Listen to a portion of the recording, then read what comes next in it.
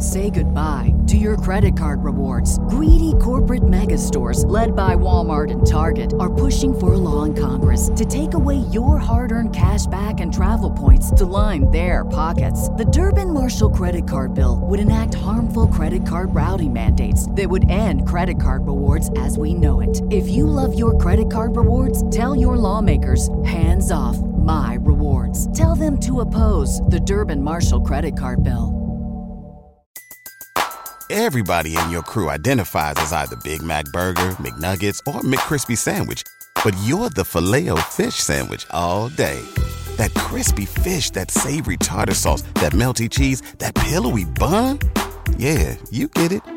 Every time. And if you love the Filet-O-Fish, right now you can catch two of the classics you love for just $6. Limited time only. Price and participation may vary. Cannot be combined with any other offer. Single item at regular price. Ba-da-ba-ba-ba.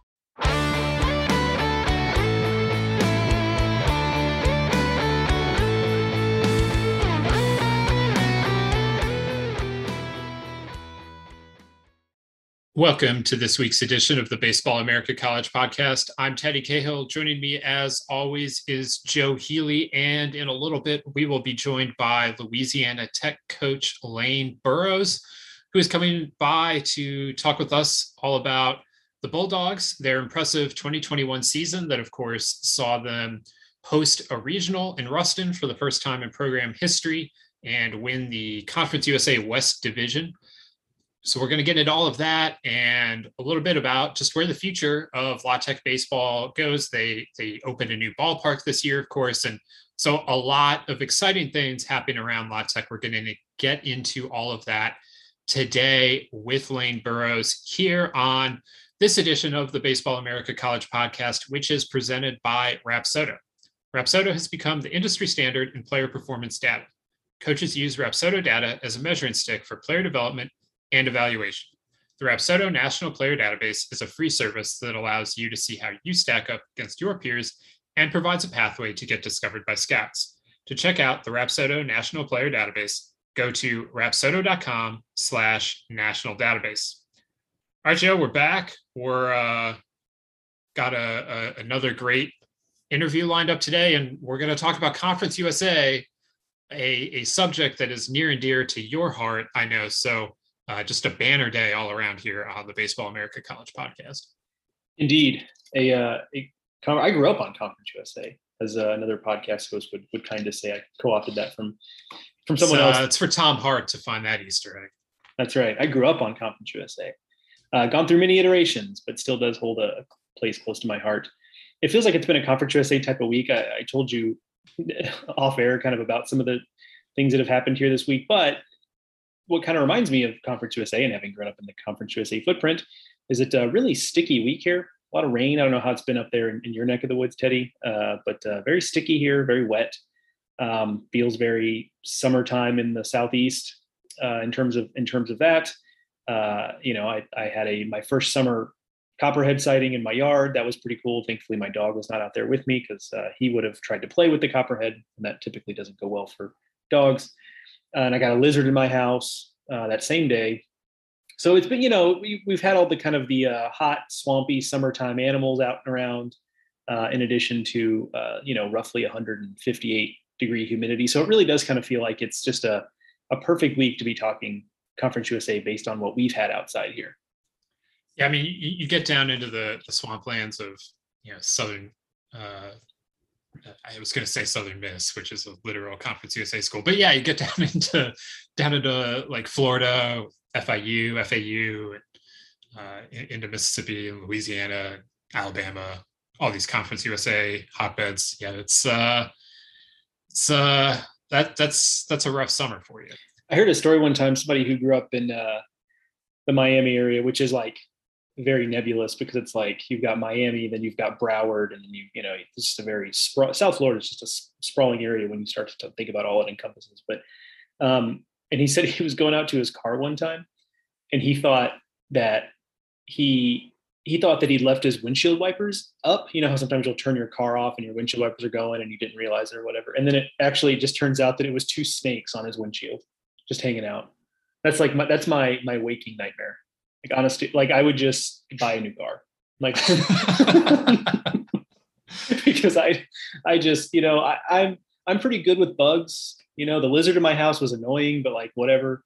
Like the snakes though, that's where I draw the line. I don't mess with snakes, man. I just don't. That would definitely wake you up if that was what you came out, you saw in the morning. No doubt. You'd never get in your car as confidently ever again. Like you'd have to at least I would, you'd have to like walk around the car.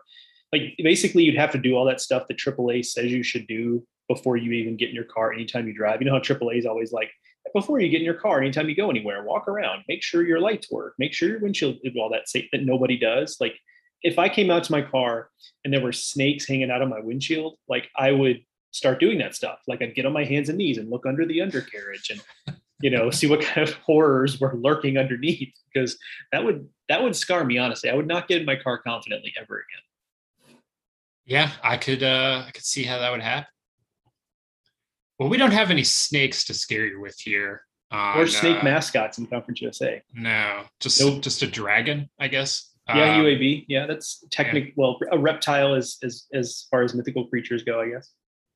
Yeah, otherwise snake-free Conference USA. So Indeed. Hopefully it stays that way. But we talked about it a lot throughout the spring, just how interesting the conference was this year. Louisiana Tech's, it's not a resurgence, just surgence. Louisiana Tech's rise this spring. A surgence, I like that.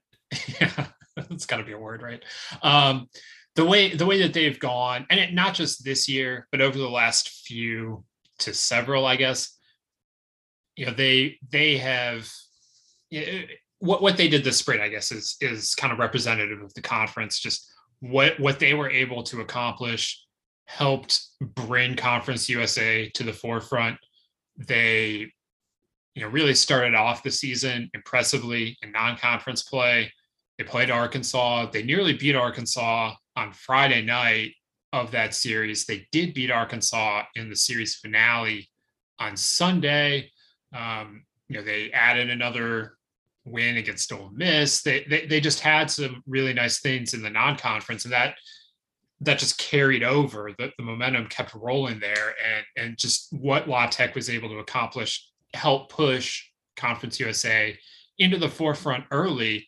And then as, ODU and Charlotte just kept winning games as the season went along, and Southern Miss, that having La Tech already having established like, this is a really good team in this conference, like that just helped push Conference USA further along, I feel like. And ultimately, it ends with La Tech hosting a regional at the Love Shack for the first time ever. And it's also worth. We didn't really get into this with Lane, so I think it's worth touching on this now, Joe. Is that a big part of the Louisiana Tech story is what they had gone through going into this year. And obviously, everyone in 2020 went through the same COVID situation, really. But La Tech the year before had, and we've talked about this on the podcast, that, Ruston, Louisiana was hit by a pretty significant tornado in 2019, and it came through and severely damaged the baseball and the softball stadiums, and they had to be rebuilt. And so La Tech was for a while without a home, and they had intended to play the whole 2020 season like at a series of high schools or just other college fields that they could get for a weekend or two. And then in 21, the new Love Shack opened, and it's a great stadium from what we can see on TV. It looks fantastic. And the people of Ruston really seem to embrace the team and the stadium, and everything just came together in this really impressive on the field season. And I think part of that groundswell was what was going on. Louisiana Tech had a really nice fan base to begin with, but having the new stadium to go along with that, and the reason why there was a new stadium, I think helped feed into everything that was about this Bulldogs baseball season. Yeah, I'm glad you mentioned the 2020 season and their schedule, because I'd kind of forgotten about that as I scroll through it now. That they were going to play home games as far away as Jackson, Mississippi. Talk about piecing it together. I mean, we've talked about some teams that have had to do some things like that before. A lot of times it's just because you don't have like a primary facility. And of course that's the case with La Tech here, but this was like,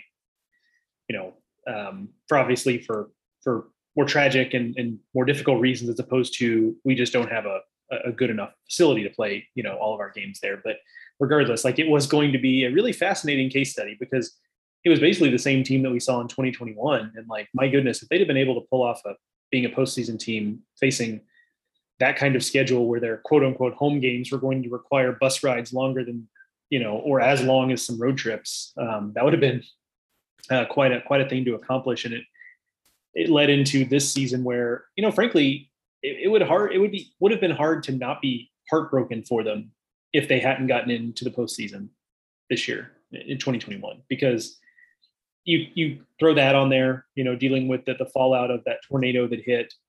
It's a group that's been together for a long time, and as we'll talk about, I think after the interview here, is that it's actually a team that brings back more than I thought next year, because I just kind of assumed it was an old enough team that most of that team was going to move on. But that's actually not necessarily the case. But regardless, it is an older team that, it's not just that they've been there a long time, it's that they've had some close calls. Like, this is a team that really for 3 or 4 years now has probably been regional quality, but the numbers just haven't always been there. And that's life when you're in a league like Conference USA. Sometimes the numbers are going to be in your favor. I'm talking about, kind of opaquely talking about like RPI and such here. Those numbers are going to be in your favor some years. They were in 2021, and some years they're not. And that's been the case with La Tech in the past. So to see them get over that hump was pretty rewarding for that group, and would have been a tough thing had they not, because they were clearly plenty talented enough. And I think you nailed it right on the head, where La Tech emerged pretty quickly last season as a team that, hey, this is a team to pay attention to in CUSA. The way they played Arkansas and Ole Miss, but also, they played LSU earlier in the year. They ended up losing that game, but they played LSU pretty close right out of the chute. And of course, LSU ended up not being as good as we thought we would, but I thought they would, but a super regional team in the end. So they sent early signs that, hey, this team is going to be something to reckon with. And so once we knew that, it kind of felt like, and we know Southern Miss is always going to be of a certain caliber. Not that Old Dominion and Charlotte weren't good teams on their merits, they were, but also it did feel a little bit like, once they had established La Tech and Southern Miss as being the quality they were, like, they could kind of draft off of each other a little bit. Of course, they didn't get to all play each other, which was a bummer, but in terms of the perception of the league, I think that really helped early on, that people had to stand up and take notice of La Tech right away. Yeah, absolutely. So a lot to get into here with Lane Burroughs. So let's do that. Let's get to our interview here with Lane Burroughs here in a second. But first, check this out. Today on the Baseball America College podcast, we're excited to be joined by Louisiana Tech coach Lane Burroughs. La Tech, of course, this season had a fantastic year, got a host spot. Finished the season ranked in the top 25, won more than 40 games. All of these things, kind of first time things, or first time in a really long time things for the Bulldogs. So, Coach, really excited season. Excited to talk with you about how that all came to be and where you see the program going from here. So happy to have you here on the podcast today. Man, thank you guys for having me. I tell you what, it was a special season.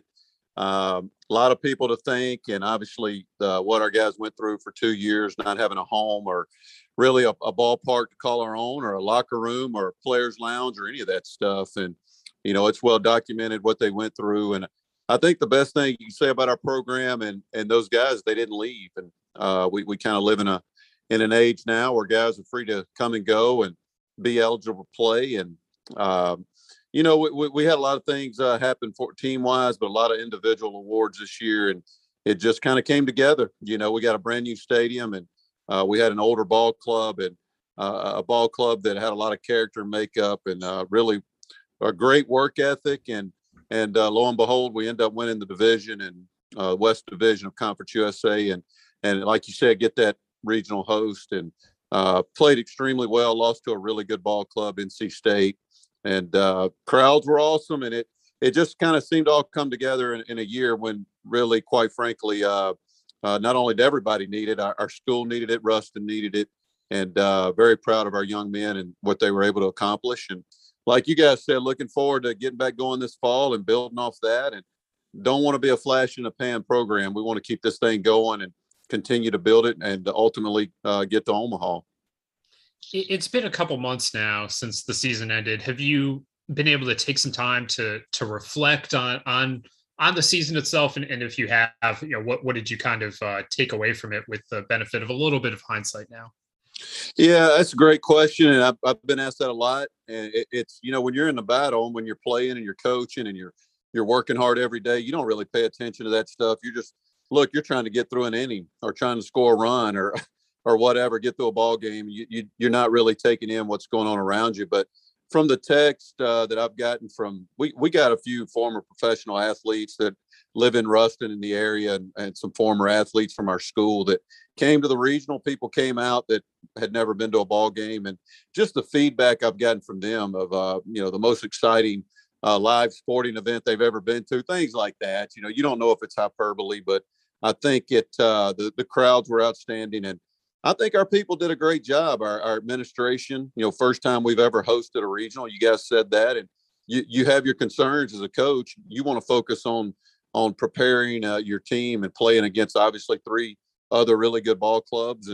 And I thought our administration did a great job. It's not easy to host an event like that, put it on, and from volunteers in our department, other coaches, people just that work in our department, they were all over the place and volunteering their time to make sure we did it right. And, I thought Elliot Avent gave me gave us a great compliment and said it was one of the better regionals he had ever been to, best run regionals. And he shook my hand there at the end and pulled me in and said, "Hey man, you got it going on here. It's a great atmosphere." And I think it prepared them when they went and played Arkansas. Obviously they got hit pretty hard that game 1, but I thought the way they were able to bounce back, I thought we were able to prepare them for that.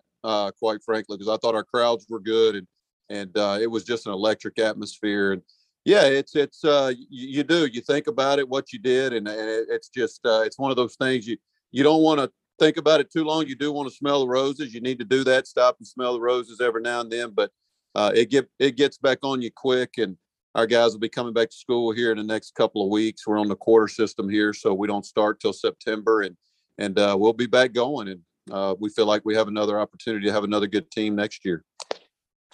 How rewarding was it? You mentioned it being a veteran team. This is a team that has had some near misses to get into the postseason. Just getting to the postseason was kind of an achievement for that unit. So how rewarding was it to get that group of guys, over that hump, not only getting them in the postseason, but hosting, just to give them that moment they've been working so hard for? It unbelievable. Guys like Parker Bates came back for that senior year. We had 6 guys, and I tell this story all the time. Look, they all graduated. They had their degrees, and Parker Bates, who played more ball games than anybody's ever played here. He broke the school games played record and a lot of other records. He had Hunter Wells. He broke the school hits record in 3 years. Manny Garcia had a great year for us. We had 6 seniors that had graduated. They didn't have to come back. They could have got on with their life, or they could have transferred somewhere else. We didn't know when the field was going to be ready or the stadium. So there were days, guys, look, quite frankly, I've been transparent about it. There were days I pulled up to the high school field and, sit in my truck and go, man, I don't know if I can do this again. It's been 2 years. And I would get out of my truck and I'd hear the bats going, and I'd hear the music going, and our guys already out there. They would beat our coaching staff to the ballpark, set it up, start hitting, start working. And it was just a group of young men that genuinely, they loved being around each other. They loved being around the coaches. They worked their tails off. They really had no other option. We didn't have a place to hang out. So it was either stay at your apartment or your dorm or go work. And our guys went out and worked, and they would beat us to the field. And to see those guys to be able to what they endured those 2 years of not really having a home and kind of being on an island by ourselves and playing on the road, and to see them be able to celebrate in a brand new ballpark, it was very rewarding. I couldn't be more proud of those young men and all they were able to accomplish. And, we kind of pride ourselves. One thing, we play with an edge. We like to play with a chip on our shoulder, and we're blue collar. That's who we are. And, it was different this year. So we put in a bid to host a regional, and there was talk, you guys, a lot of people started predicting possibly that we could host a regional. And I thought we had a series that weekend when all the talk started. We didn't play real well, and of the 4 games, we split the 4 games with Marshall, and they were in last place. We were in first, and I thought it was the first time all year, and in a couple of years, I saw our guys play tight, kind of play timid, and it wasn't good. And we got back to who we were though quickly, and to see them overcome that. And you start getting talk about hosting regionals and all that stuff, and you've never been through that. It kind of takes you aback, and it was good to see our guys grow during the season and be able to overcome that, and ultimately keep playing good baseball and get that regional host. You talk about how well the regional went in terms of it getting run and the crowds and everything, but it wasn't just that. I remember tuning into the Arkansas series on Friday night and thinking, wow, what an atmosphere this one is. And then you would watch the Conference USA tournament, and that was always great atmospheres when you guys were playing at night there. Now that you've been through this ballpark for a season, what do you like about it? What kind of stands out to you about what the new Love Shack is? Everything. I know that sounds crazy, but it really is. Me and Mitch Gaspard, when they're building it, you're kind of walking through it. You're kind of holding your breath going, man, I hope they do it right. And I hope they don't cut some corners. And they were up against some time constraints, and they really did. They did it right. I mean, everybody that come in here, you talk about the Arkansas weekend, and we were fortunate. We had back-to-back games on that Sunday, guys. We beat Arkansas 2-0, and Jarrett Wharf shut them out. That was their first loss. And then we had Ole Miss coming in for Tuesday, Wednesday, and we beat them 13-1 on Tuesday. So it was back-to-back SEC opponents at home, and I think that kind of got people going. We ended up not playing on that Wednesday, but we went to Tulane that weekend and swept them on the road, and that's kind of when you go, wow, we may have something here. But as far as ballpark, I think just a lot of scouts that were here and teams that came in. You got the concourse area underneath the Sky Suites and the press box, and I think that makes a huge difference when you don't have to walk behind the stadium to go to the concession stand or to the restroom. It's right there, and you don't really miss any of the action. And quite frankly, every chair back, I mean, you can go anywhere. I'm looking out my window right now in our office. It's overlooking the field, and our offices are right here down the left field line, third base line, and our indoor facility. As far as player development, we didn't have that before, so we have a really nice indoor with hitting, pitching development in there, and just again, there's not a bad seat in the house anywhere you go in this ballpark. It doesn't matter where you stand or where you sit. It's just it's a good place to watch a game, and we were able to keep it where it is, so you get the train to come by about 4 or 5 times, and just it took it to another level, and it's showing in recruiting right now. Kids are coming that's never been here, and they love it. So couldn't be more pleased with the way it ended up. And those are just a few of the things that we like about our new ballpark. It's phenomenal. Yeah, on that similar track there, folks like Teddy and I can watch it, or even if we're there in person, we see the crowds, we see the new facilities, everything's new and nice, and we can see all that stuff with just to the naked eye. But there's obviously more that benefits the program with a new facility like the one you have. So I'm curious if you could give us some insight into what are some things that maybe the average person wouldn't know about what the new facility provides that makes your lives easier, that makes your players' lives easier, that kind of allows you to succeed at a higher level than not just obviously when you guys didn't have a ballpark, but even with the older version of the Love Shack. Yeah, number one, I think you go player development right out of the gate. That's our indoor facility. That we had hitting cages that were covered before, but it wasn't closed in. It wasn't climate controlled. And now you're able to do that. You got this big, huge area that you got 4 hitting cages, or you can have a perimeter netting where we can go live in there. We can pull the nets back, and if it's raining or if it's cold or whatever, we can actually hook it up and have a sim game and go live BP in there. We have a small weight room in that same facility. It's not where we normally lift weights, but it's a smaller weight room that if a guy needs a maintenance lift or a pitcher needs to get a quick lift in. And I think our offices too, we have a big conference room now. Our offices were underneath the old stadium, kind of an old minor league feel. We were kind of in a dungeon, and we didn't have any windows. You were just kind of stuck in there, and that's fine, whatever. But now we're overlooking our field. A kid comes in, and we can sit here and watch Guys practice. If we got something going on, we're with a recruit. And I think it makes a difference with all these windows are open in our conference room. And we have a classroom setting as well. We have a big classroom that we did not have before, so we can do scouting reports in there. That's where we hold our team meetings. And obviously our locker room, players lounge, a huge upgrade from the last one. So the bullpen area is upgraded, and just it's a lot of things. And then you talk about the fan experience. We got a new student section out in right field that was a big hit with our students this year. And then obviously our student housing that you guys probably saw when we played Arkansas in left field and left center, where our students live, and they come out on the balconies and watch the game. It's just it's a unique setting, and really unlike any other I've seen in college baseball as far as this size of a school anyway. And but again, it seems like every day we see something new or think of something new that we got in the stadium. We're very fortunate, very appreciative, and very blessed to have what we got. So now looking ahead to 2022, you are part of having an older team means that a lot of those players do end up moving on. Parker Bates was drafted, Hunter Wells signed as a graduated senior, and some other guys as well. So now as you start to look at how this team's going to shape up in the following year, what are you looking to get out of fall ball, and kind of what are you anticipating with some newness around this team now?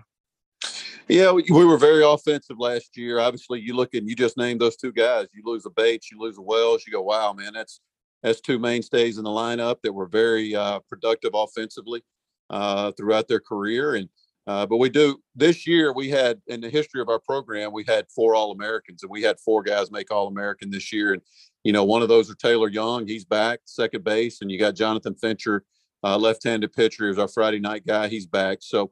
I like what we got back. Our entire rotation is back. We played the 4-game weekends last year in Conference USA, and all 4 of those starters are back. We're going back to the 3 games, but now you got 4 legitimate starters back. Our entire bullpen's back. We lost 2 arms that didn't factor in too much. So I like where we are on the mound. It's going to be a lot of guys that logged a lot of stressful innings, and you go around our lineup. You got Corona back behind home plate. You got Netterville's back. He's been a 4-year starter. He was an academic All-American this year. You got Cole McConnell in left field, had a great year for us. Phil Matoya had a tremendous year and tremendous summer. And then we got Jackson Lancaster, transferred from Missouri, probably come in and battle for the center field job, take over for Parker Bates. And I like our club. I think we got a chance to be good offensively again, but I think if you look at it on paper, probably losing those 2 guys, that's a hit. There's no doubt. But I think from a pitching standpoint and defending the field, I love what we got coming back. And those guys nothing's going to speed them up. We got some positions to be won, shortstop being one of them, third base. But besides that, first base as well. We feel good about the competition, and some guys pushing some guys, and can't wait to get going in the fall. Cause again, these guys are hungry and they got a taste of it. And I think one of the things, if there is any good thing about losing a regional, especially as a host, you get to see the other team celebrate on your field, and they earned it. NC State was really good, and so much respect for them, and they won it fair and square. I'm telling you, they took it to us, and I think it was good for our team, and that's how you grow as a program. And I know just a lot of our guys stayed here this summer, and they're out here working every day. I see them, and coming by the office, they can't wait to get going. You mentioned growing as a program there, and it's a good segue. You recently signed a contract extension that takes you through 2026. What are you looking at now as kind of the next steps in the program to grow it where you'd like to grow it over those next 5 years? Yeah, obviously, again, I said at the beginning, we don't want to be a flash in the pan. And I think my last press conference after we lost out in the regional, I'm not trying to sound cocky, but we're not going anywhere. We're not here to just win and get out of here. Look, I love it here. I love Ruston. I love Louisiana Tech. My 2 daughters, my 2 oldest kids are in school here. They're students at Louisiana Tech. I have a younger son that's still in just starting high school, but it's a great place to live. It's obviously we got the facility now that, in my opinion, is the best in our league. It isn't even close. So recruiting has went to another level. When you're on TV and you're hosting regionals, you got a brand new facility. You should be recruiting at a high level, and it's taken a jump. But yeah, what are we trying to do? It's obvious. We want obviously want to host regionals again. We want to win our league. That's number one, win your league. And we made it to the championship game of the conference tournament. Did not win it. Old Dominion ended up winning that, and another very good team. But win our tournaments, another thing we want to do. It's never been done here, and continue going to regionals and hosting them year in and year out, and ultimately get into a super. And when you get to that, it's 2 out of 3, and like everybody, get to Omaha and continue building this thing. And it's a process. You just keep going. You fight every day. You battle every day, and it's off the field recruiting. It's on the field working, and I love the culture we've created here, and I love our coaching staff and the guys we got working. And it's a good time to be a Bulldog. I know a lot of people say that kind of stuff, but it really is. It's we got the support of our community, our fans, our stakeholders, our alumni, and we got the support of our administration. And I think they see that, hey, you can build a winner there in baseball, and not only a winner, people will come out and they'll see it. And when you get on TV and you get that exposure, it just continues to take your program to another level. And we're not taking a step back. We're going to keep moving forward and do whatever we got to do to get to Omaha. Your success was a part of a big year at large for Conference USA. You were a 1 seed. Old Dominion was a 1 seed. Charlotte had a really impressive year. Southern Miss continued to do what they've done for so long down there in Hattiesburg. Where do you see the conference now? 4 bids was a lot for the league. Is that something that you guys feel like you can continue doing going forward? And how do you, as a conference, try and capture this momentum and move forward as a conference? Yeah, great point. Great question. I think we can. The league was really good this year. Obviously, I was at Southern Miss in the late '90s, the early 2000s, and the old Conference USA. It's always been a good baseball league, and I know it's changed, and some teams, programs have come and gone. But look, we didn't play Charlotte, and obviously they won the league and won the East, and we played Old Dominion in a 2-game set that was non-conference right before the tournament. They came down here, and we got in 2 really good games with them. They beat us in both of them, beat us in the championship, and one of the top 2 or 3 teams we played all year. And we had to play Southern Miss 8 times, and I take 8 times in the regular season. We played them 3 in the tournament. We ended up playing them 11 times, and we're able to win 7 of those games against a team that I have so much respect for, and it's kind of ran our league, to be quite honest with you. And I think 4 or 5 of those games were walk-offs, just really close games. And our league is really good. And I think one thing you can do is continue to schedule great opponents. And we hosted a regional because we played Arkansas at home, and we won one of those games. We played Ole Miss here. We won that game.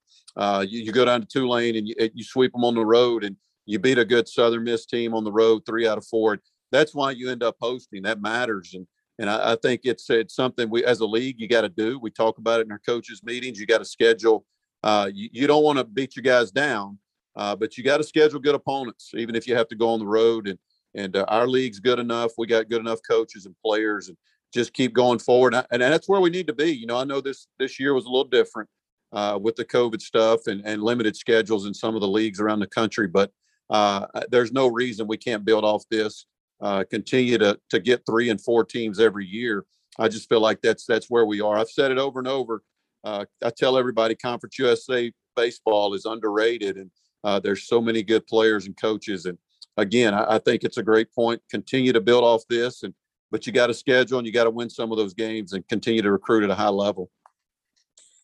Speaking of recent news, we talked about your contract extension. Also news out of the program, Mitch Gaspard elevated to associate head coach. Some folks maybe didn't realize he was on staff, a guy who was a head coach at Alabama for a long time, had a lot of success there. What has been the greatest attribute he's brought to the program? Where has he been most helpful for you guys? Well, I can tell you this, he's been very helpful to me. I've respected Mitch for years and years, and he's one of those guys when I offered him the job here and he took it, I said, he's one of those guys as I was coming up as a coach. Mitch is about 8 years older than me. I remind him of that. But look, he was one of those guys when him and Todd Butler had it going down there at Alabama, man. I wanted to be like those guys. They were winning and they were out recruiting and getting after it. And you kind of watched them and modeled yourself after them. And I've just always been a huge Mitch Gaspard fan, and not only as a coach but as a human being, just a great man, great husband, great father. And I tell you what, he's been good for me. We kind of have 2 different mentalities. I'm a little more high strung sometimes, and Mitch is a little more laid back, even keeled. And he's been good for me. He's been good for our team. And offensively, I think the proof's in the pudding, man. What he's done with our hitters the last 2 years. I mean, look at it. That's all you got to do. And he's taking guys like Parker Bates, who are really good hitters and really good players, but kind of maybe missing a little in the mentality and approach at the plate. And he's brought that. I give him all the credit in the world for that. And to have a guy like that to be able to lean on in the dugout. And, I run the offense and I coach third and everything. I like doing that. But between innings or during pitching changes, to have a guy like Mitch Gaspard to, hey, come here, what are you thinking right here? And we may not always agree, but it's good to have a guy with that many games under his belt that has coached at the highest level in college baseball. And he has added so much value to me personally as a coach, as a human being. But look, to our team, I give him a lot of credit. There's no doubt about it. And we're fortunate to have him, and there were some teams that came after him this year, and he could have gotten a couple of those jobs. And he's loyal here to us, and obviously a no-brainer to elevate him to associate head coach. And again, just excited about sharing the dugout with him for years to come. All right, we got one more question here. We ask this of all of our guests on the Baseball America College podcast. It's a simple question, but it might take a little bit of thought here. So the question is, what is your favorite sandwich? This can be a sandwich you make, a sandwich you get from a restaurant. Just what is your favorite sandwich, Lane Burroughs? Oh, well, listen now. If you know me at all, and people who know me well, you can put a steak in front of me, or you can put a sandwich. I'm going to eat the sandwich. I am a sandwich guy. That's just how I grew up. And, any club sandwich I'm a big fan of, but this is going to sound really elementary and really childish. But I'm sorry. My favorite sandwich, and I've probably eaten 10,000 of them, is a peanut butter and jelly. I'm sorry. I had to go there. It's very simple. Very immature. I understand that. But to this day, I will probably eat 10 peanut butter and jelly sandwiches over a course of a week in a normal week for me. So I love the club sandwiches, anything with ham, turkey, and bacon on it. I'm all about, and cheese. But if you told me I had to choose, I only had one sandwich, I was on an island, 100% give me some peanut butter and jelly and some bread, and I'm good to go. I mean, there's a reason that sandwich has lasted as long as it has, right? I mean, there's no doubt. And I kind of feel childish even answering that, but I gotta be truthful with you. And if my wife or my kids heard me say something else, they would be all over me. So yeah, no doubt. It stood the test of time. There's no doubt about it. What is, just quickly for our listeners, someone who has consumed as many of those sandwiches as you probably have a very specific peanut butter to jelly ratio. Would you mind sharing what that ratio is? Absolutely not. I go heavy on the peanut butter, and it's always great jelly. It has to be. I'm not real picky on what kind of peanut butter, either creamy or crunchy too. I don't care. I love peanut butter, and I will usually go real heavy in that direction, a little lighter with the jelly. I even will, put a little honey on the peanut butter every now and then if I'm out of jelly. So heavy on the peanut butter, no doubt. Yeah, it's a risky proposition. You put too much jelly or whatever on it, sometimes it can be a little too sweet, so you need That's right. I agree. Yeah, I agree. 100%. Yeah, we're on the same page there. Well, that is, like Joe said, classic answer. No need to feel ashamed about that at all. You're not the first person to say that either. So yeah, well, that's not the first coach. Yeah. It's the baseball sandwich, right? I mean, like the minor leagues subsist on that. I know a lot of college players do as well. So we appreciate you taking the time to talk with us here, get into the Bulldogs. We're looking forward to seeing what the 2022 brings for the Bulldogs. You mentioned some of the guys that are coming back, and I was thinking it through. I was like, yeah, they actually do have more back than I might have realized. So just because Bates and Wells are gone doesn't mean the whole team's turning over. So very excited to see what the Bulldogs have for 2022. No doubt. Thank you guys for what you do for our game, and thanks for having me on. I'm here for you anytime. Thank you again to Louisiana Tech coach Lane Burroughs for joining us here on the Baseball America College podcast. Joe, that team, very impressive start to finish. And, we talking with Lane there, a lot to be excited about, just specifically on the field, not just about the recruiting and the way that the stadium has energized everything around the program, but just in terms of on field, to hear some of the guys that are coming back, I would anticipate seeing Louisiana Tech be right at the forefront of Conference USA again. Right now we've had Charlotte kind of pegged as the early favorite in that league, but I think that when you look at Louisiana Tech, there's a lot of reason to think that they can be right there where they were again this year. Yeah, there's definitely, I don't know, we ranked Charlotte in our most recent, the offseason edition of the top 25, and, we'll revisit that at some point. And, we may have to discuss about that, because one of the other things that's happened with Charlotte is they've had, I still think there's a lot of reason for optimism there. Like, it's not that we're bailing off of the Charlotte bandwagon here, but they have had a couple of transfers out that were key players on the team this past year. So that's something we'll have to take accounting. But I think more importantly is that I think there was an assumption you and I had. I alluded to this earlier, but some of these guys didn't get drafted. But there's enough older guys here who have been around for 4 or 5 years that you just kind of assume that at some point it's, hey, we've got our degrees. We just had this season that's going to be difficult to match. La Tech could be every bit as talented next year and not reach the heights they reached in 2021, because it takes more than being good when you're in a league like Conference USA to do something like host a regional, right? So they could be just as good next year and not get back to that same place. So you just kind of figure, I've got my degree. We did what we did in 2021. That was exciting. I was able to open the new stadium. Maybe it's time to move on to whatever's next. I assumed there was going to be a little bit more of that in this program, and clearly that's not the case. So, while they do lose some key pieces there that you mentioned in the interview, Parker Bates, chief among them, they also bring back quite a bit. And this team really was a team effort.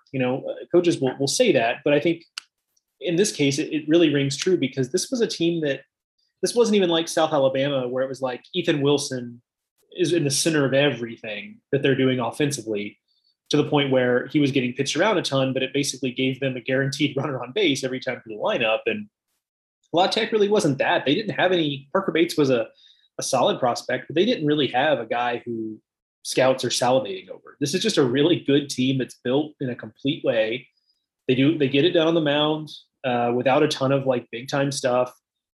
They've got a lot of players offensively who do a lot of things well. Not a lot of guys who really have one or two standout tools, but they're going to be a force to be reckoned with again next year. I mean, I think, we're probably penciling CUSA in to have another year where they have, I don't think we'll predict 4 again. That we'll talk about why that seems unlikely, but with La Tech doing what they're doing, Charlotte doing what they're doing, and then betting on Southern Miss, like, I think things are trending in a good direction for the league, and La Tech bringing back what they do is a huge part of it.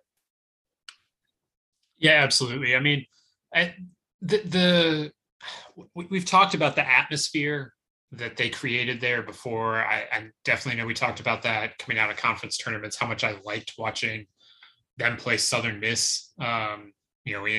In the Conference USA tournament, those games were electric. And I just have to believe that everything that they were able to build this year, that has to matter for something going forward, whether that's belief among the team or buy-in from the community, or something you can show recruits like, hey, look at this video of all of our fans here. Like, look at the pictures of this place being packed. Like, don't you want to be a part of that? I mean, everything that they were, it was just a perfect complication of events that brought all of that together. They happened to be hosting Conference USA tournament this year. They happened to be able to bring in Arkansas and Ole Miss because it was the first year in a new stadium. They also happened to have this incredibly old, incredibly talented team that was ready to take advantage of all of those opportunities. And I mean, I just have to believe that sets them up in the future to continue taking advantage and somehow turn this into a bit of a virtuous cycle.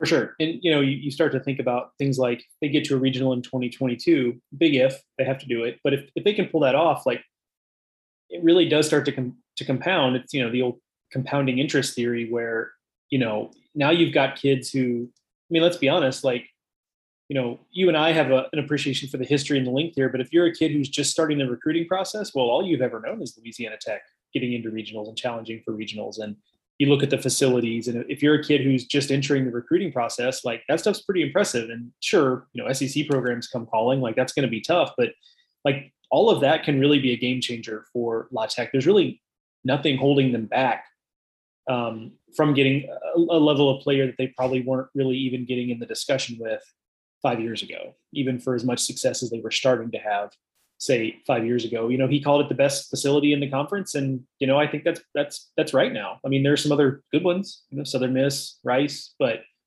it's hard to imagine one being better than what La Tech has now. And certainly they're positioned to, announce themselves as the most consistent team in the conference, or at least in the discussion with what they do next year. And,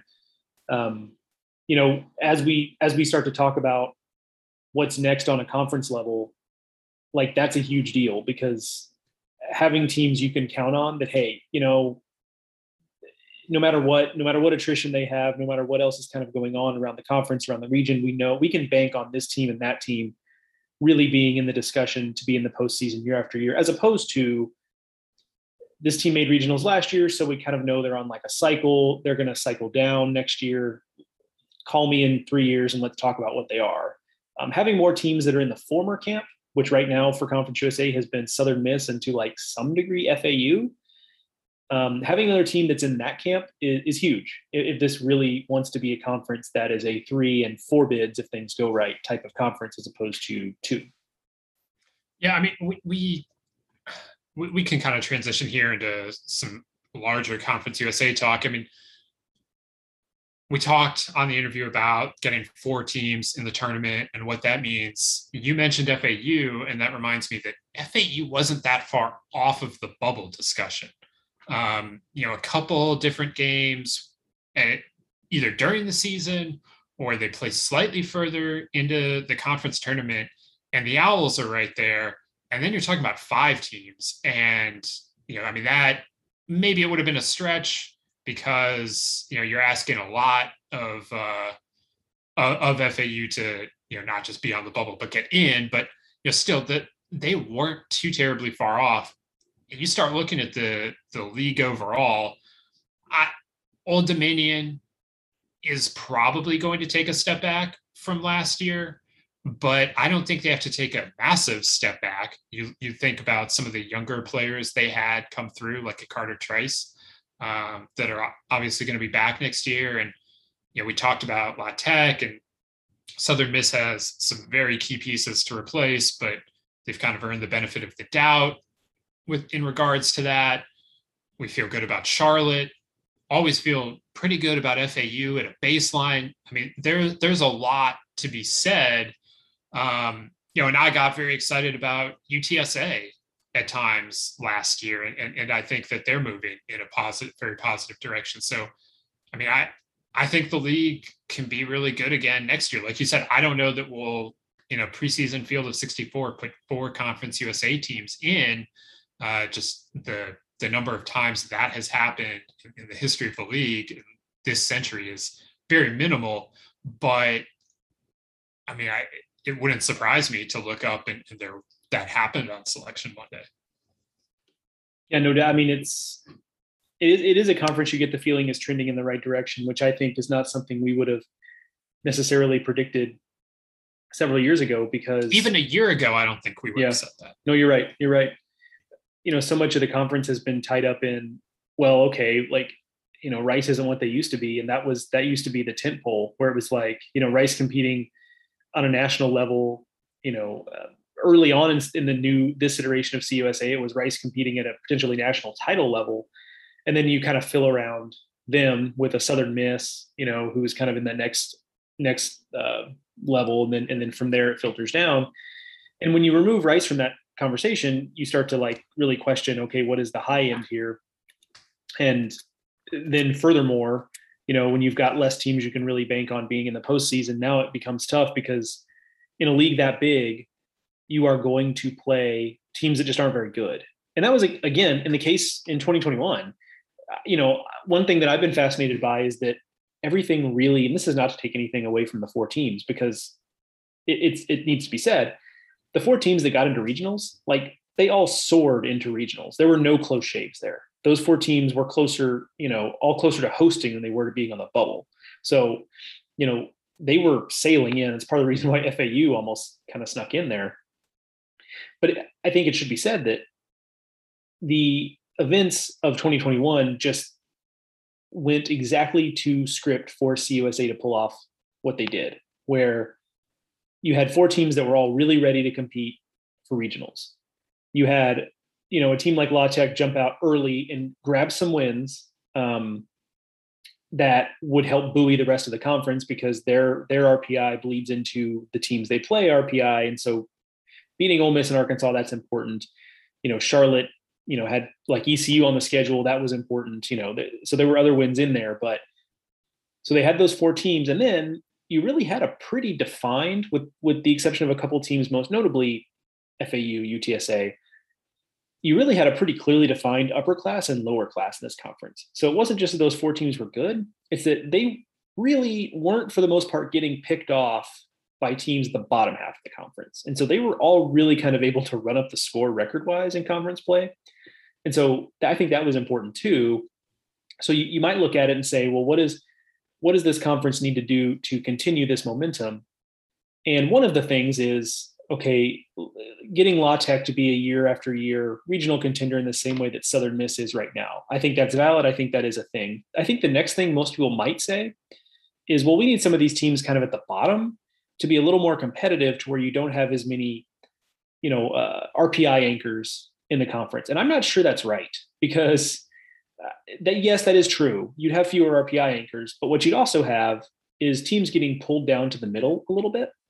And if there were a couple of these teams, some of these RPIs in the conference weren't so good that they could have afforded 2 more series losses, for example.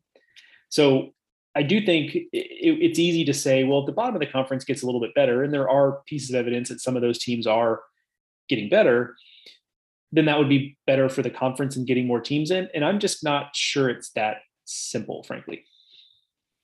Yeah, I mean, it's a good point.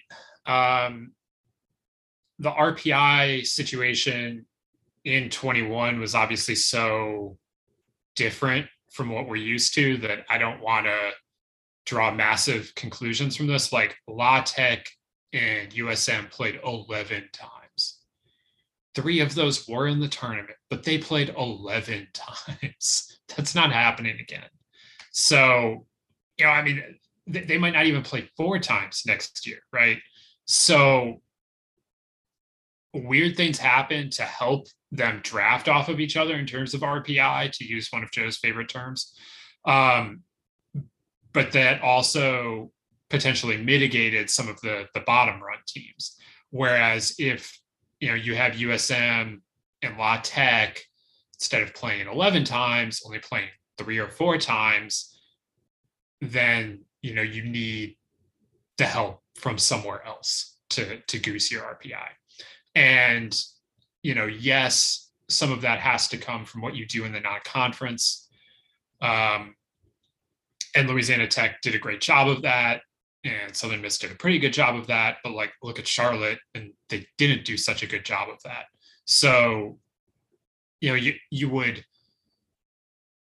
in a more normal year, Charlotte maybe would have really benefited from RPI help coming not in the form of playing 8 games against ODU, but playing 3 games against ODU and then some other teams on their schedule within the conference being a little bit better. So, I think it would help some, it would hurt some.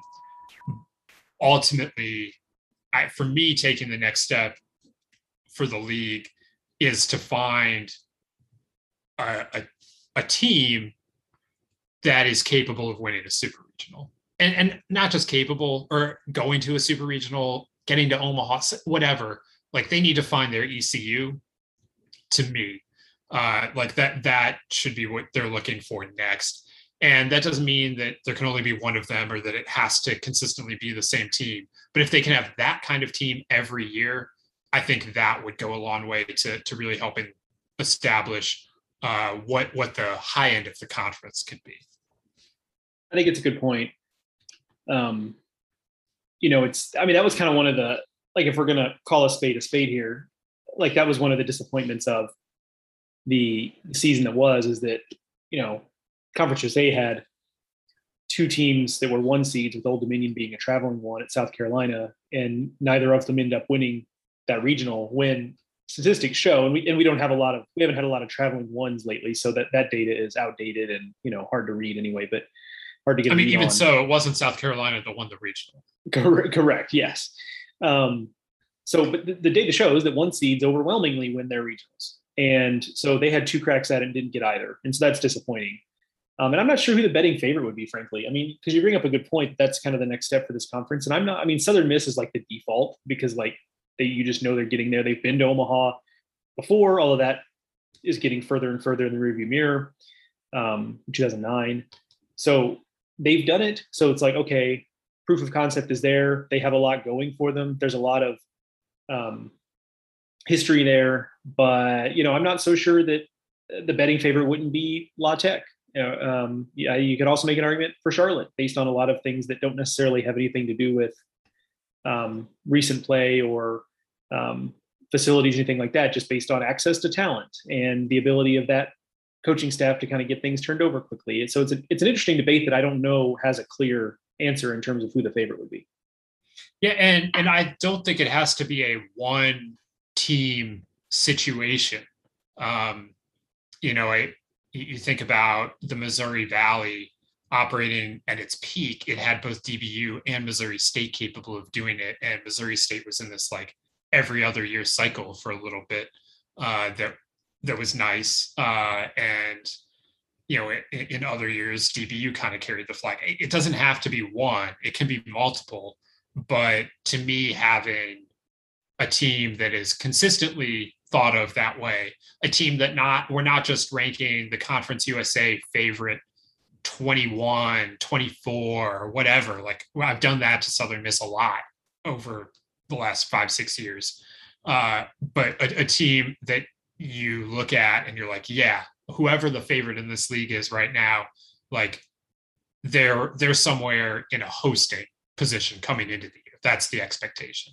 To me, that's where growth it comes from in the conference. And if that comes at, with a Middle Tennessee State rising up, a UAB rising up and improving themselves, or if that just comes from, La Tech or Southern Miss or Charlotte and ODU or whoever running away from the field, I think either one is fine. I don't know that there's a certain path to that.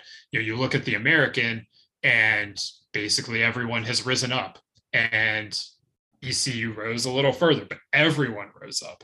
And at times it's been ECU, but at times it's been Houston. And at sometime in the future, it might be Wichita again, or UCF, or USF, or Tulane. To me, that's the next step for the conference. Pound for pound, that's an important distinction to make, because CUSA is a big conference in terms of number of teams, in terms of how spread out they are. Although it could be worse, because UTEP does not play baseball. So, the El Paso trips are not in the mix here. Although for, a team like Old Dominion, the trip to UTSA is probably not much, although it's a little bit shorter, but still, that's not the easiest trip to make in terms of distance. So there is that. But I say pound for pound because just the size of the conference, and not all are going to be of equal size here. Is there a conference that stands out to you as being in a better position for that to kind of be because I think there's a few candidates here, and again, getting 4 teams in isn't realistic for some conferences that are smaller. But in terms of just like the high end being what you want it to be, like I would not have picked CUSA to be in the best position for this a year ago, but now I probably would based on the results they have. But I'm curious who you else think is in kind of that discussion. I have a couple of thoughts, but I think it's a very real debate to have. So you're talking about a conference outside the major. Yeah, not the American. Yeah, right. Which for baseball purposes we'll define as the Power 5 plus the American plus the Big West, because I don't feel like discussing the Big West again. Yeah. Right. So those 7 conferences out, like who is positioned to kind of join that club or just at least do what Conference USA has done here and really elevate in some way. That's what we're talking about, right? Yeah. It's a pretty vague discussion, like vague definition, but I think we know what we mean. I think we'll know when we say it. I mean, like for a long time, and we've probably had this discussion on the podcast, I have in some ways been waiting for the Sun Belt to do what Conference USA just did. The fact that they haven't done it yet is stunning and also probably revealing. I just don't know that they're anywhere close to being ready to do it. So my eye then goes out west to the West Coast Conference, which for them, 4 teams is probably too many to expect. There are 10 teams in that league versus 12 in Conference USA, and they have no history of doing that kind of thing. But if they got 3 teams in, I think that would be kind of similar. And, you saw Gonzaga push into a position where they were being considered to host, and Gonzaga at their high end pretty consistently has that ability. If they hit on a year where they get the RPI help that they got this year by, going out and beating TCU on the road a couple times, doing stuff like that, they can be in that position. We've seen Pepperdine have impressive seasons recently. We know what they're capable of. We know what San Diego is capable of, although obviously now under new leadership. Constantly you look up in the West Coast Conference and you see premium prospects all over the place, not just at the places you would expect, but, San Francisco has an arm that's like up to 95, and so does Loyola Marymount, and there are a couple of hitters scattered throughout the league. Like, of course, all of that, yeah. And BYU has been impressive lately. So I just feel like the WCC is kind of ready for something like that to happen. They're just looking for someone to take the lead, whether that's a Pepperdine or Gonzaga, BYU, whoever it is. They need someone to kind of take maybe the first step for them. Yeah, I'm not saying that this would be correct to say, but you know how West Coast coaches and keen observers of the West Coast will vouch for the West Coast by saying it's such an insular region in terms of scheduling, in terms of the players and the recruiting, that, in the Big West ends up being hurt. It always ends up being, or the Pac-10 doesn't get Pac-10. Wow. Pac-12 doesn't end up getting the respect it deserves. Like, I feel like maybe some of that energy, and again, I'm not saying I'd advocate for this, but some of that energy probably needs to be put towards advocating for the WCC, because I'm with you. Like, the players are good out here. Like, I've done the WCC preview the last couple of years, and like, I end up, by the time I'm done, talking myself into like 6 teams every year and having a lot of trouble ranking them in the pecking order because of that. And it just, and every year we look up and there's like multiple teams kind of in the mix. Last year wasn't a great example because Gonzaga and San Diego were so clearly the 2 best teams, but, and yet it just doesn't pop. It doesn't pop like one or two. I'm not sure why, but like, so some of that energy that people say, the Big West gets short shrift, like maybe some of that energy should be spent on advocating for the WCC, because I'm with you there on that one. But I mean, one of the other avatars here for this type of conference, I think, is the Missouri Valley. They're in a different place than Conference USA is, in that they have a very clear team that's like, okay, this is the team that we're waiting to do this, and that's Dallas Baptist. They've been to a super regional twice now. They won a game in a super regional this last time, which is one step closer than they've been before. They're in regionals every year. They have the most talent in the conference every year. And so they're set up different than CUSA, where they're not going to probably get as many cracks at it. I think so 2 things are also true here that feel like they might kind of counteract each other, but I think I can thread this needle here, where at one time, I'm pretty optimistic about the direction of a lot of this conference. When you look at Indiana State has now pretty much established itself as a consistent team that's going to finish top half in the conference. And by finishing top half in the conference, you're going to at least be in striking distance of the postseason. SIU just had its best season in like 40 years, and they won 40 games. I like generally the trajectory of Illinois State. They got snake bitten a little bit this last year. Missouri State has shown high-end ability in the past. We talked about that. So there's a lot to like in that conference. I like the overall trajectory of it. I just don't know that I'm super confident in anyone else other than DBU from that conference, barring like weird things happen in the postseason, right? A host goes 0-2 and suddenly the regional is wide open. Like that can happen to anybody. But in terms of a team that actually establishes itself as a Omaha quality team or a super regional quality team, I'm not really sure where I would go there. The safe bet is probably Indiana State, just given the consistency, but there's just not an obvious second team here that I really feel convicted is that type of team. And so, you could argue the Valley's in a better place than many of these conferences, maybe even Conference USA, because I think Dallas Baptist's floor is on par with the floor of whatever team you want to pick out of Conference USA in terms of what they can accomplish.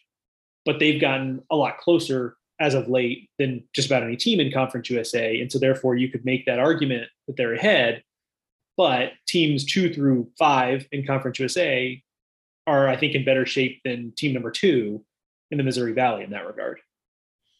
Yeah, the Valley obviously has a size problem, but I mean, you look at where some of those, the trajectory of some of those programs, like you mentioned, it's impressive. I think that, they've also been very adept at scheduling and finding ways to schedule well and aggressively that have really helped the whole of the conference. They are consistently, one of the higher rated RPI conferences. They're always in the top 10. They're always in the mix, and having that kind of thing means that at any time you're like one team having a surprise season away from a breakout, like 3-4 bid season. And that's a good spot to be in if you're trying to become a conference that is more, reliably in the major conference range, or at least in the high mid-major range. And again, I would say, like we talked about with Conference USA, with the MVC, the thing here is finding someone to push through to super regionals more consistently. Missouri State has done it recently. DBU has done it as well, obviously just this year, but having it happen on a more annual basis is feels like the next progression for the league. Agreed. There are a couple of other conferences that I think are interesting just for reasons that, we can either dismiss them or bring them into this umbrella. Like the Mountain West is fascinating. It's a smaller league also, just 7 teams. The trouble there is, they've got a team with a national title in Fresno State, obviously has things going for it, not just history. San Diego State is annually in the mix, but they've been to a lot of regionals, haven't done a lot of winning in those regionals. Rarely are they an at-large team. They're typically getting the auto bid. I think you and I are big believers in TJ Bruce and Nevada. They did it this past year, but are they going to have that consistency?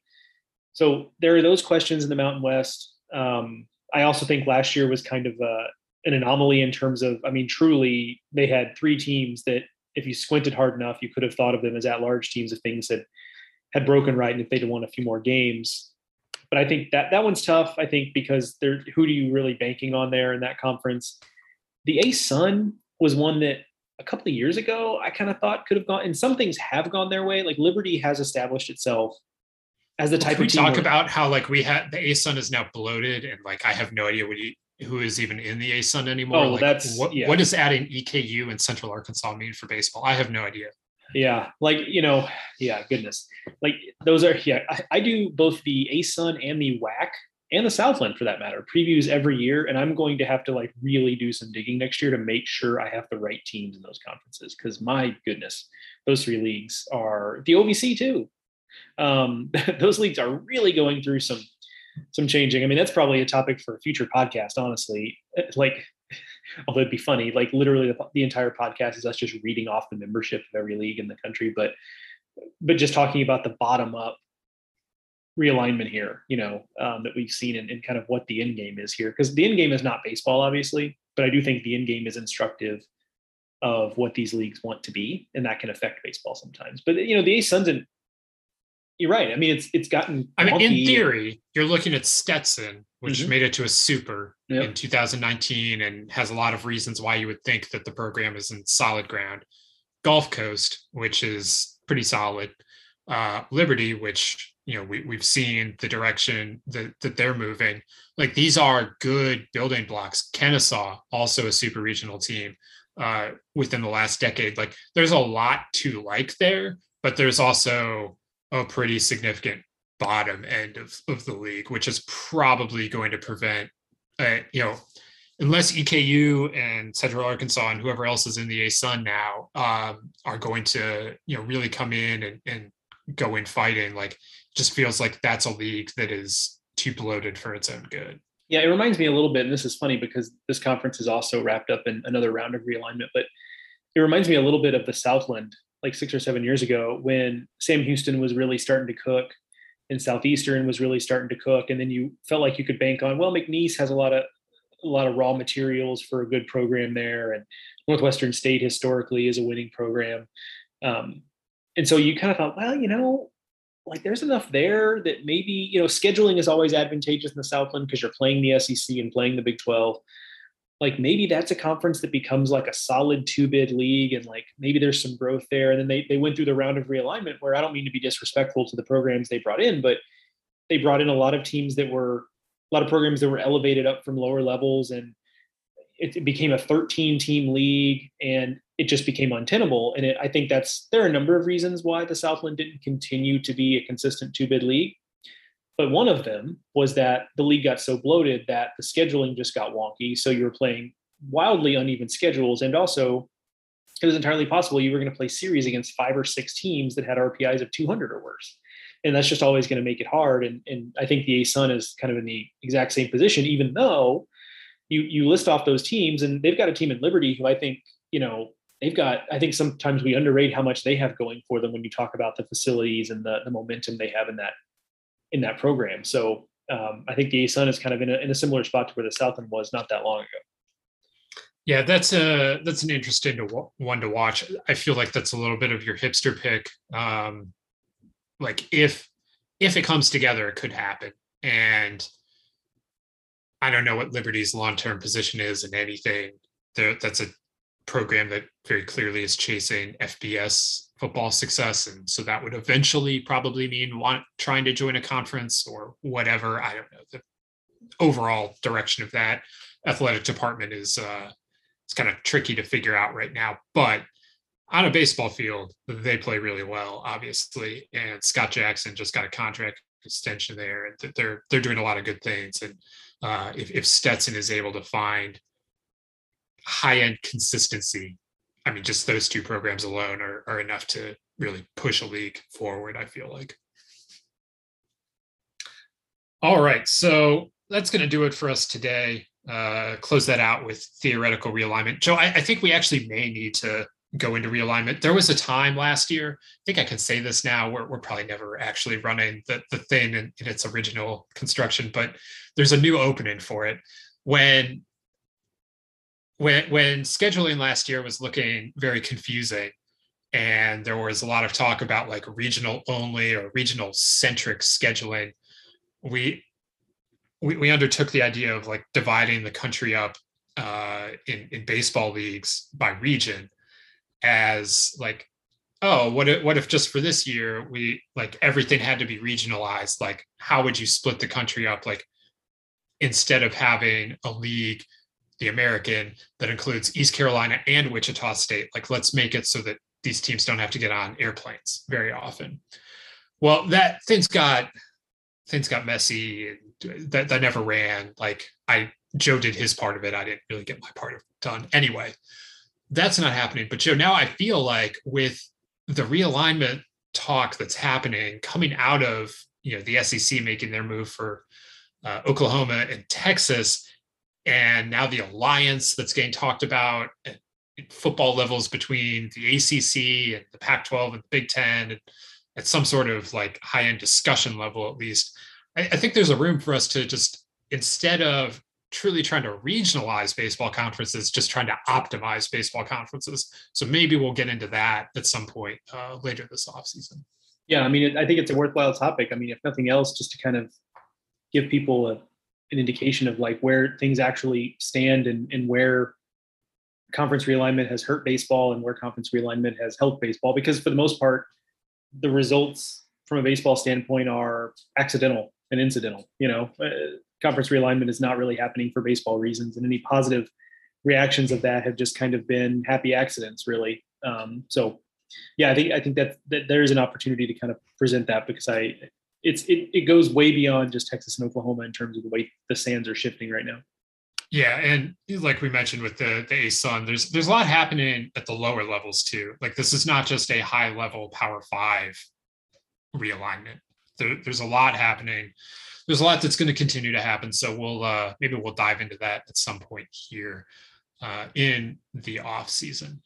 What I can tell you we're going to do this offseason is keep doing this podcast once a week, and we're going to keep bringing guests on like Lane Burroughs. Like last week, we had new Cal State Fullerton coach, Jason Dietrich, join us. And so we'll continue talking to people from around the college baseball world throughout the offseason. So make sure you are subscribed to the Baseball America podcast on your favorite podcasting app, be that Apple Podcast, Stitcher, Spotify, wherever you get your podcasts, you can find us. You can also find us on Twitter. I'm at Ted Cahill. Joe is at Joe Healy BA. And there's plenty of content over at baseballamerica.com. And pretty soon, I think next week even, we're going to be starting with some summer college content in the form of prospect lists. We've had summer college content before. I should say we're going to start recapping the top prospects from leagues around the country. So look for that. I believe that's starting next week over at baseballamerica.com.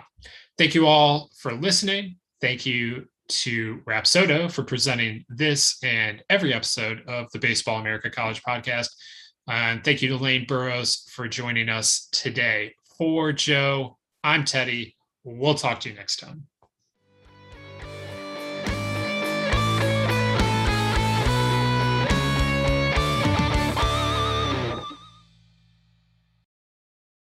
At Parker, our purpose is simple.